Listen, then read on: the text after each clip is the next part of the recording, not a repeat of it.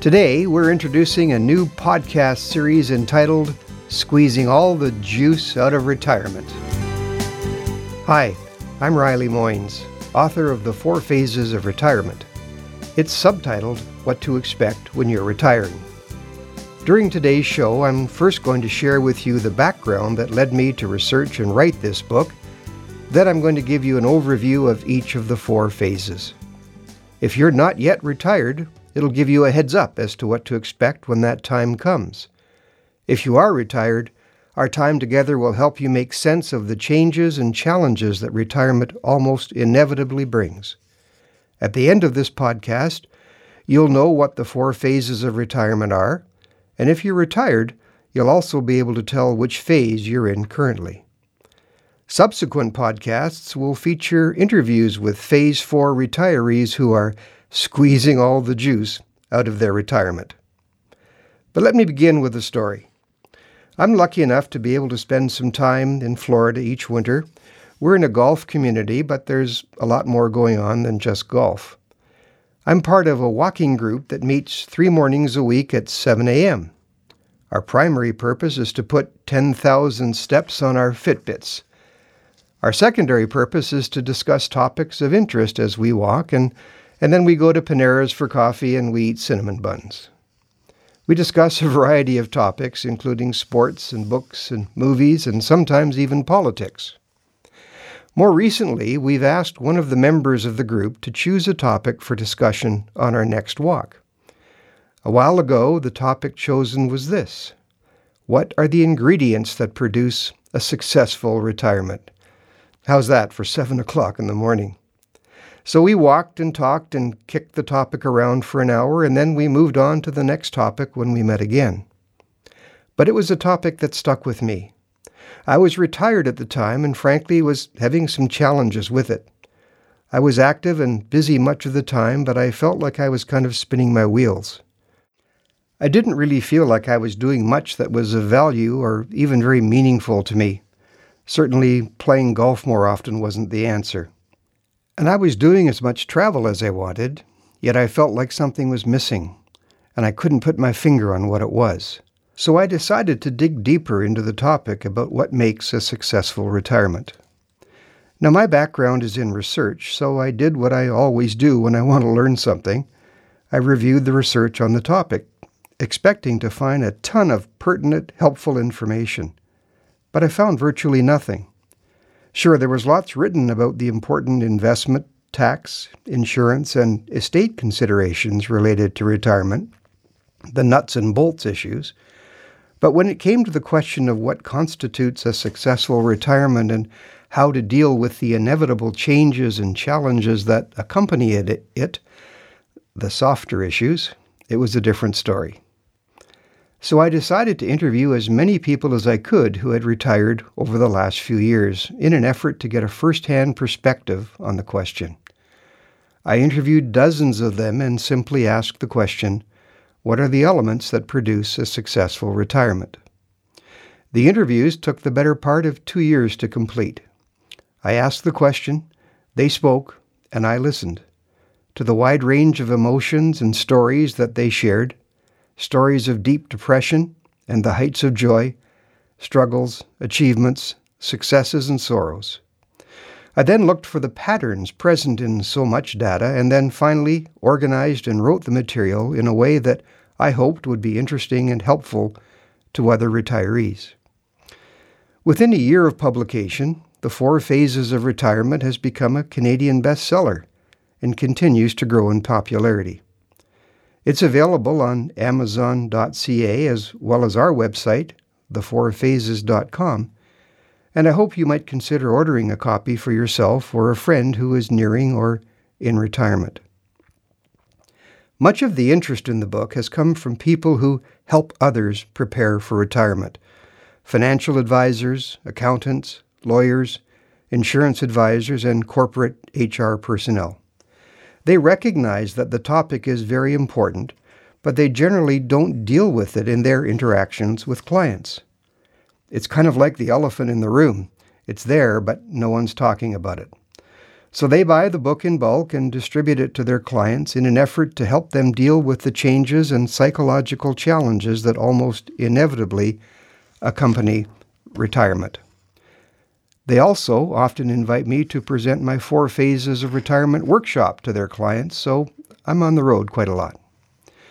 Now, just before we examine the 4 phases of retirement in some detail, let's take a moment to put today's retirees in context.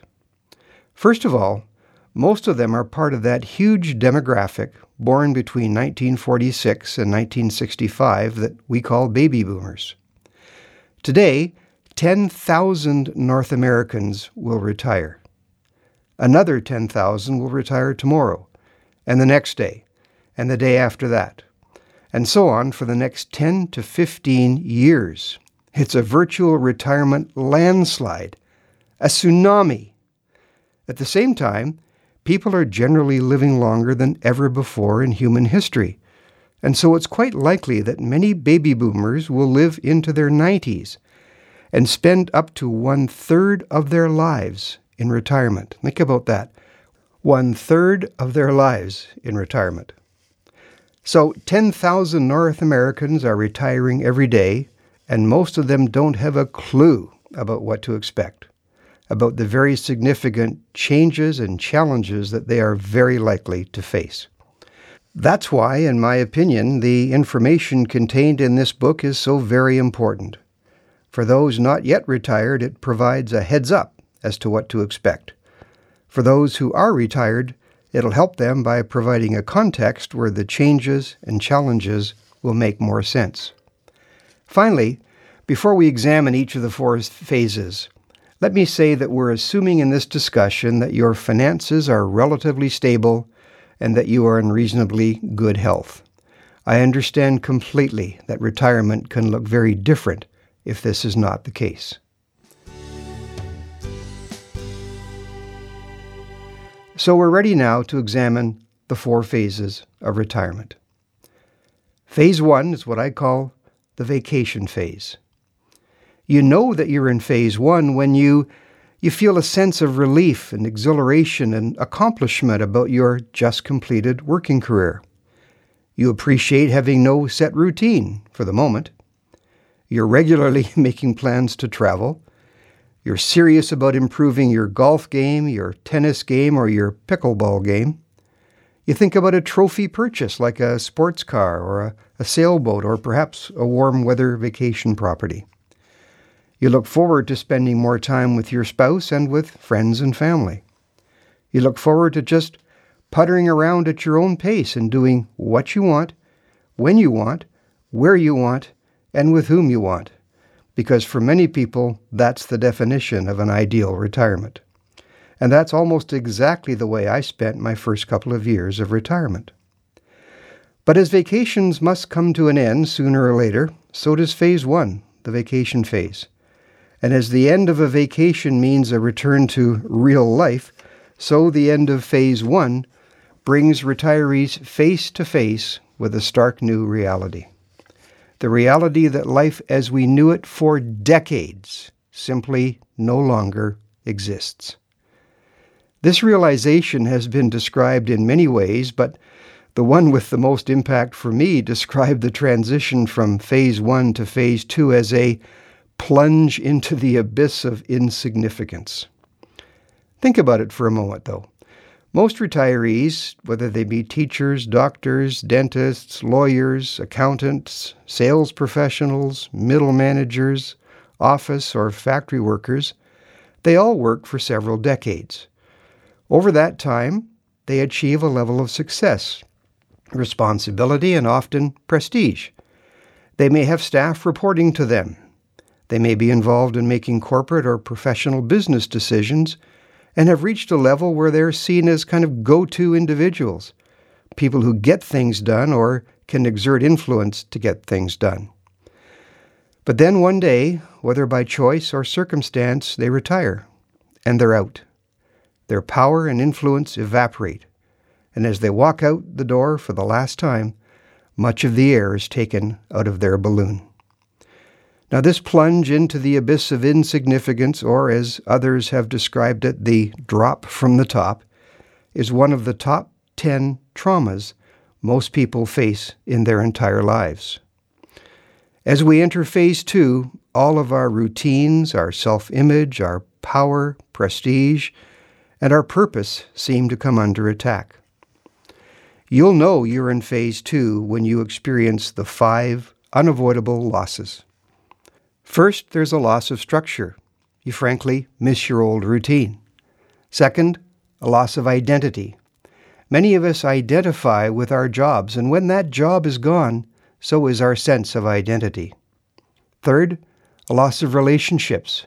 You're no longer a member of the team, and you miss the camaraderie.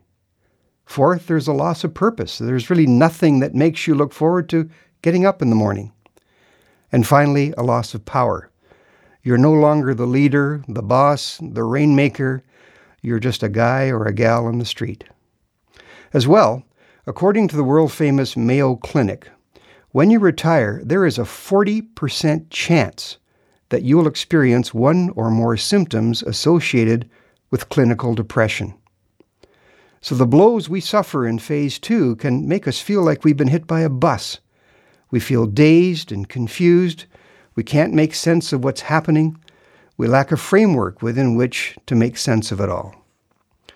Now, at this point, many people, myself included, begin to ask ourselves, well, what can I do that will make me feel like I can still contribute? I've still got a whole lot in me, and I want to do things that are meaningful for me.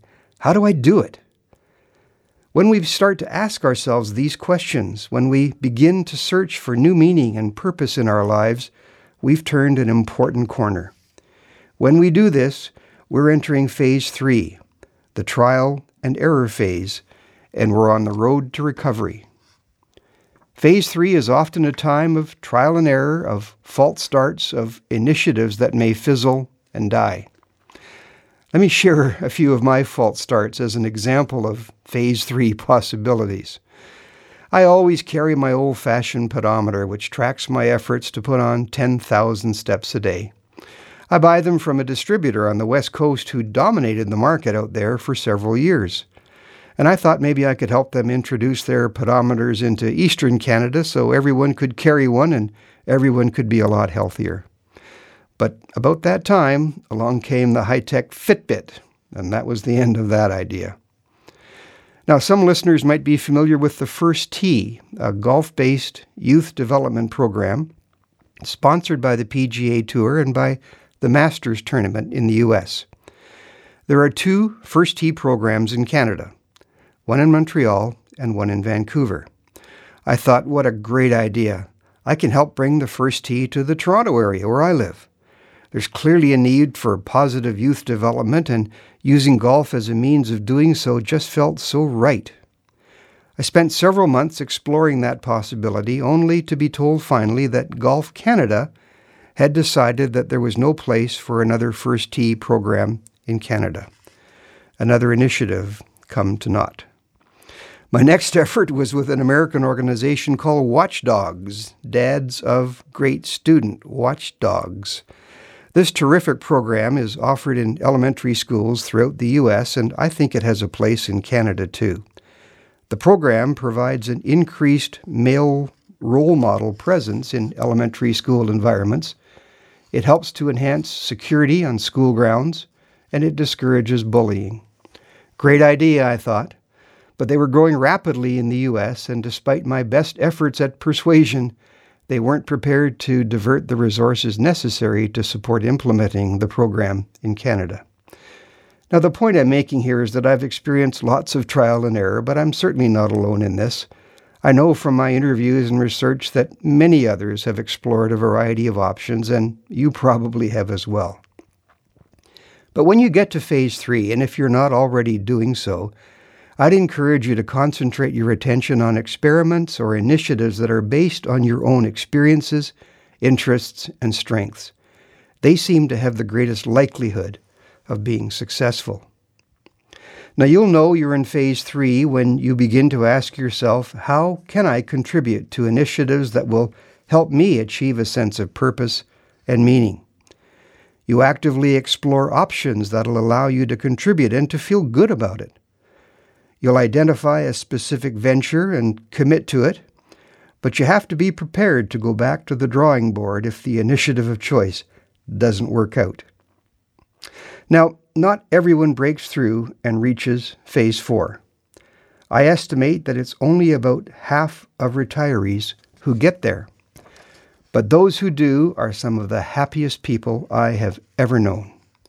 They have a real sense of meaning and satisfaction in their lives.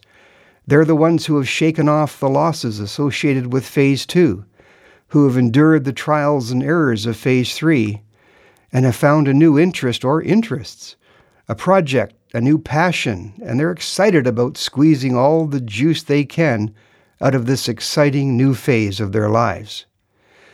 Now, we don't get to Phase 4 without some serious self-examination and introspection. And unfortunately, not enough of us give sufficient thought to the important question of what we want to become. Phase 4 is the phase that offers the greatest opportunities for rediscovery and repurposing. And as we enter this phase, it's important to ask ourselves the question, what is my purpose? What do I want to become in this phase of my life? The question must be asked and answered. And I believe that those who take the time to answer it, and to answer it honestly, are the most likely to be successful in breaking through to Phase 4. The answer you give yourself to those questions will have a significant bearing on your future activities. My experience is that it almost always involves some form of service to others. Providing value through service, perhaps in a volunteer role, perhaps in creating a nonprofit, perhaps in offering service for a fee, whatever it might be, it's more about providing service to others than gratifying ourselves. Harvard Business School conducted an extensive study of its graduates in retirement and discovered that the unhappiest retirees of all had, quote, not gone on to do anything productive beyond pleasing themselves. Pleasing oneself is Phase 1 behavior, not Phase 4 behavior. And here's one of the really exciting aspects of Phase 4. Once we've successfully identified what activity or activities have real meaning and provide a real sense of satisfaction and purpose for us, something magical happens. Do you remember the 5 inevitable losses we discussed in Phase 2? There was loss of structure, identity, relationships, purpose, and power. Well, in Phase 4, all of these losses are reversed.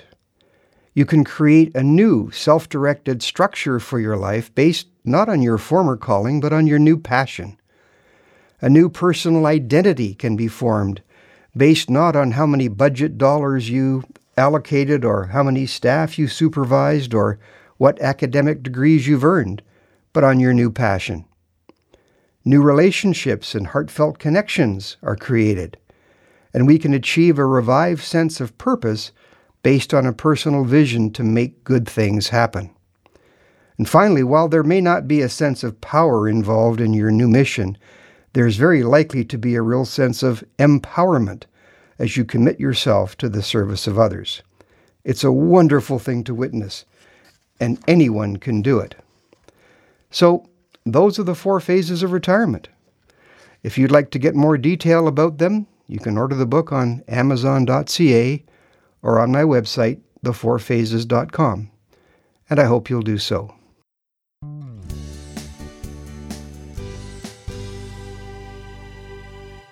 Now, following the success of the 4 phases, people have been asking, so what's next? Well, what's next was a decision to identify and interview in depth as many Phase 4 retirees as I could. I asked others to identify them for me. Many were referred to me, and through my previous interviews, I had identified many who were clearly Phase 4 retirees. That is, people who are engaged and involved, enthusiastic, happy and productive in their various activities and commitments. And I asked them to share their stories and offer their advice to fellow retiring boomers. The result of these interviews is a follow-up publication, this one entitled The 10 Lessons. It's subtitled, How You Too Can Squeeze All the Juice Out of Retirement. And if you'd like to get more detail about it, you can order the book on Amazon.ca or on the website the10lessons.com, and I hope you'll do so. If the 4 phases represent the theory on the topic, the 10 lessons represents the application or the how-to. So, going forward, most of our podcasts will be devoted to conversations with Phase 4 retirees, people whose compelling stories and experiences simply wouldn't fit in the book, and which are much better suited to the longer, more in-depth podcast format.